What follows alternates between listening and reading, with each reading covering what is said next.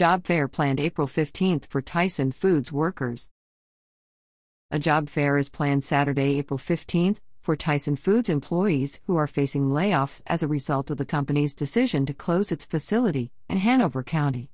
United Food and Commercial Workers Local 400 Union will host the event, planned for Wesley Memorial United Methodist Church, 1720 Mechanicsville Turnpike, from 10 a.m. to 3 p.m. The union will have a 401k expert in attendance to answer questions, in addition to a growing number of employers who are looking to hire.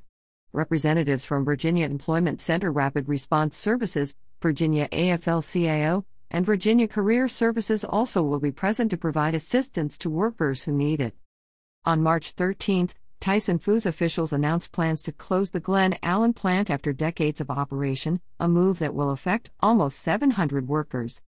UFCW Local 400, the union representing the workers, criticized the plans.